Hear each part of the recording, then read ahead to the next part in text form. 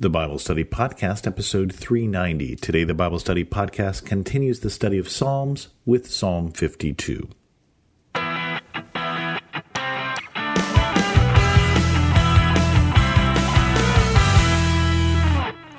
Welcome to the Bible Study Podcast. I'm your host, Chris Christensen. I have decided, at least for now, we will go on with the study of Psalms. Thank you for all of you who gave me feedback last week, especially for the words of encouragement that I got, which I really appreciate. I got about 4 minutes into a study of Psalm 51 and started realizing how very familiar this seems. So we're skipping over Psalm 51 because we did it back in episode 351. And so if you're wondering where Psalm 51 is, it happens to be a favorite psalm of mine. It's David after he is confronted with the sin of Bathsheba by Nathan the prophet, and it's "Create in me a clean heart, O God." It's that psalm. If you're interested, you can find that in the archive. But for now, Psalm 52, again a psalm of David. And this one is when Dog the Edomite had gone to Saul and told him, "David has gone to the house of Ahimelech. Why do you boast of evil, you mighty hero? Why do you boast all day long? You who are a disgrace in the eyes of God, you who practice deceit. Your tongue plots destruction. It is like a sharpened razor. You love evil more than good, falsehood more than speaking the truth. You love every harmful word, you deceitful tongue." You deceitful tongue. I think of James in the book of James when he talks so much about the tongue that is one of the smallest members of the body and yet does so much damage. Like the smallest of fires that sets the forest fire ablaze. We can tame all of the wild animals, yet we cannot tame the tongue. And in this case, David is dealing with someone who, he says, "You deceitful tongue," as if that were the only thing about them were the tongue. Their tongue is so notorious. They are so good at boasting of evil. They are so good at practicing deceit. They are so good at plotting destruction, of loving evil rather than good, of speaking falsehood, that their whole personality is dominated by their tongue. It's not hard to have that problem, to be dominated by what we say. And there are a number of different ways we can do it. We can get caught up in gossip. We can get caught up in always wanting to put other people down. We can get caught up in falsehoods, lies upon lies upon lies. We can get caught up in boasting. And some of us have even managed to do a combination of those. The tongue is such an important thing. I think of all of you who wrote me this week with words of encouragement and how different that was versus when we get those words of discouragement, those words that make it hard for us to continue. People who said, whether you continue on in Psalms or you don't, as long as you're doing a chapter, we're going to learn from it. That builds you up. It makes you want to do something. It makes you want to continue. And yet so often we tear others down. And we tear others down sometimes because we feel torn down ourselves.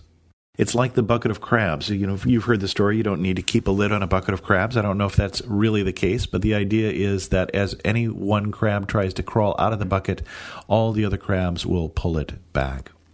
And sometimes we do that with our words. We tear down. And David goes on, "Surely God will bring you down to everlasting ruin. He will snatch you up and pluck you from your tent. He will uproot you from the land of the living. The righteous will see and fear. They will laugh at you, saying, 'Here now is the man who did not make God his stronghold, but trusted in his great wealth, and grew strong by destroying others.'" As a rule, David likes the long game, the game that says that he won't do that thing that will give him short-term gain when it is the wrong thing to do. There are certainly exceptions, and I think of Bathsheba, that psalm that we skipped over, but I think of all the other times when people were saying, "Look, here is Saul in your hands, delivered into your hands, just kill him and you could be king." And he said, "No, it's the wrong thing to do. He is God's anointed. How could I do that? How can I start basically a kingship based on the idea that kings are the people that you should kill?" It made no sense in the long term. And so he looks at this person and says, "You trusted in your great wealth when you should have trusted in God, because that is the better long-term choice. Wealth comes and goes, but God is always there." And the psalm ends this way. But I am like an olive tree, flourishing in the house of God. I trust in God's unfailing love forever and ever. For what you have done, I will always praise you in the presence of your faithful people, and I will hope in your name, for your name is good. Now remember, when this was written, it was written when David was going to the house of Ahimelech. And if you don't recall that story, and I can't say that it came to the top of my head without looking it up, this is the story from 1 Samuel 21. In 1 Samuel 20, Jonathan and David, Jonathan who is the son of Saul, and a friend of Saul, a brother of Saul really, plot to figure out how Saul really feels about David. And David finds out that Saul wants to kill him. And so this is the first time that he really runs away from Saul. And so in 1 Samuel 21 is when he goes to Nob, to Ahimelech the priest. And he comes and Ahimelech meets him and says, "Why are you alone? Why is no one with you?" And he lies. "The king sent me on a mission, know as to know." But he's on the run. This is David on the run for the first time. So that's the context of this psalm.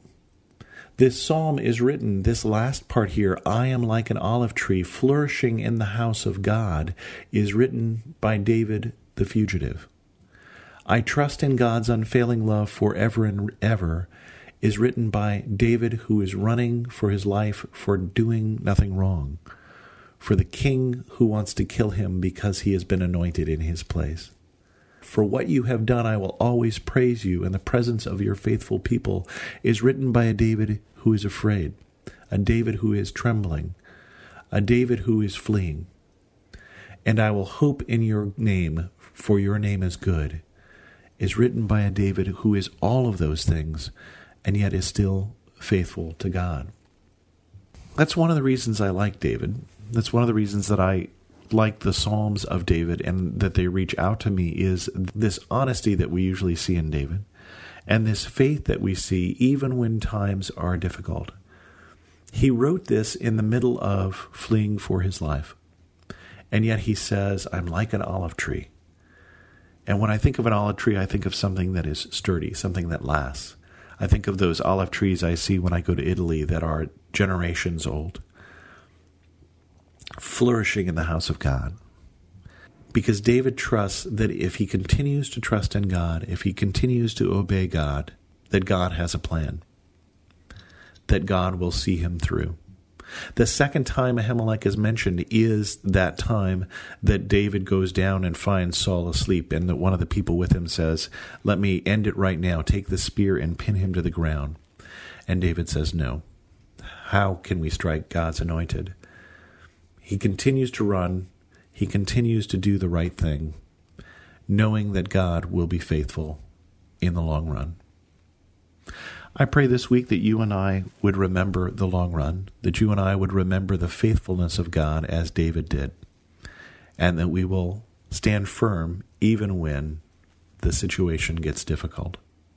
If you have any questions, send an email to host@thebiblestudypodcast.com or leave a comment on this episode at thebiblestudypodcast.com. You can also follow me on Twitter at Chris2X. And as always, thanks so much for listening.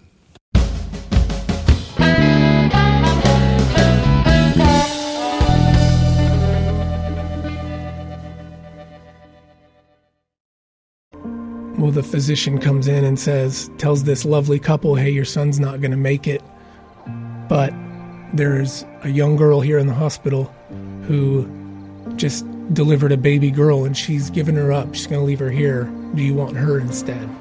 That was chart topper Ryan Stevenson sharing a personal testimony on The Walk, a podcast for worshipers. Join us weekly to hear artists, songwriters, worship leaders, filmmakers, and other creatives tell their stories in the form of a devotional. The Walk can be found on lifeaudio.com or your favorite podcast platform.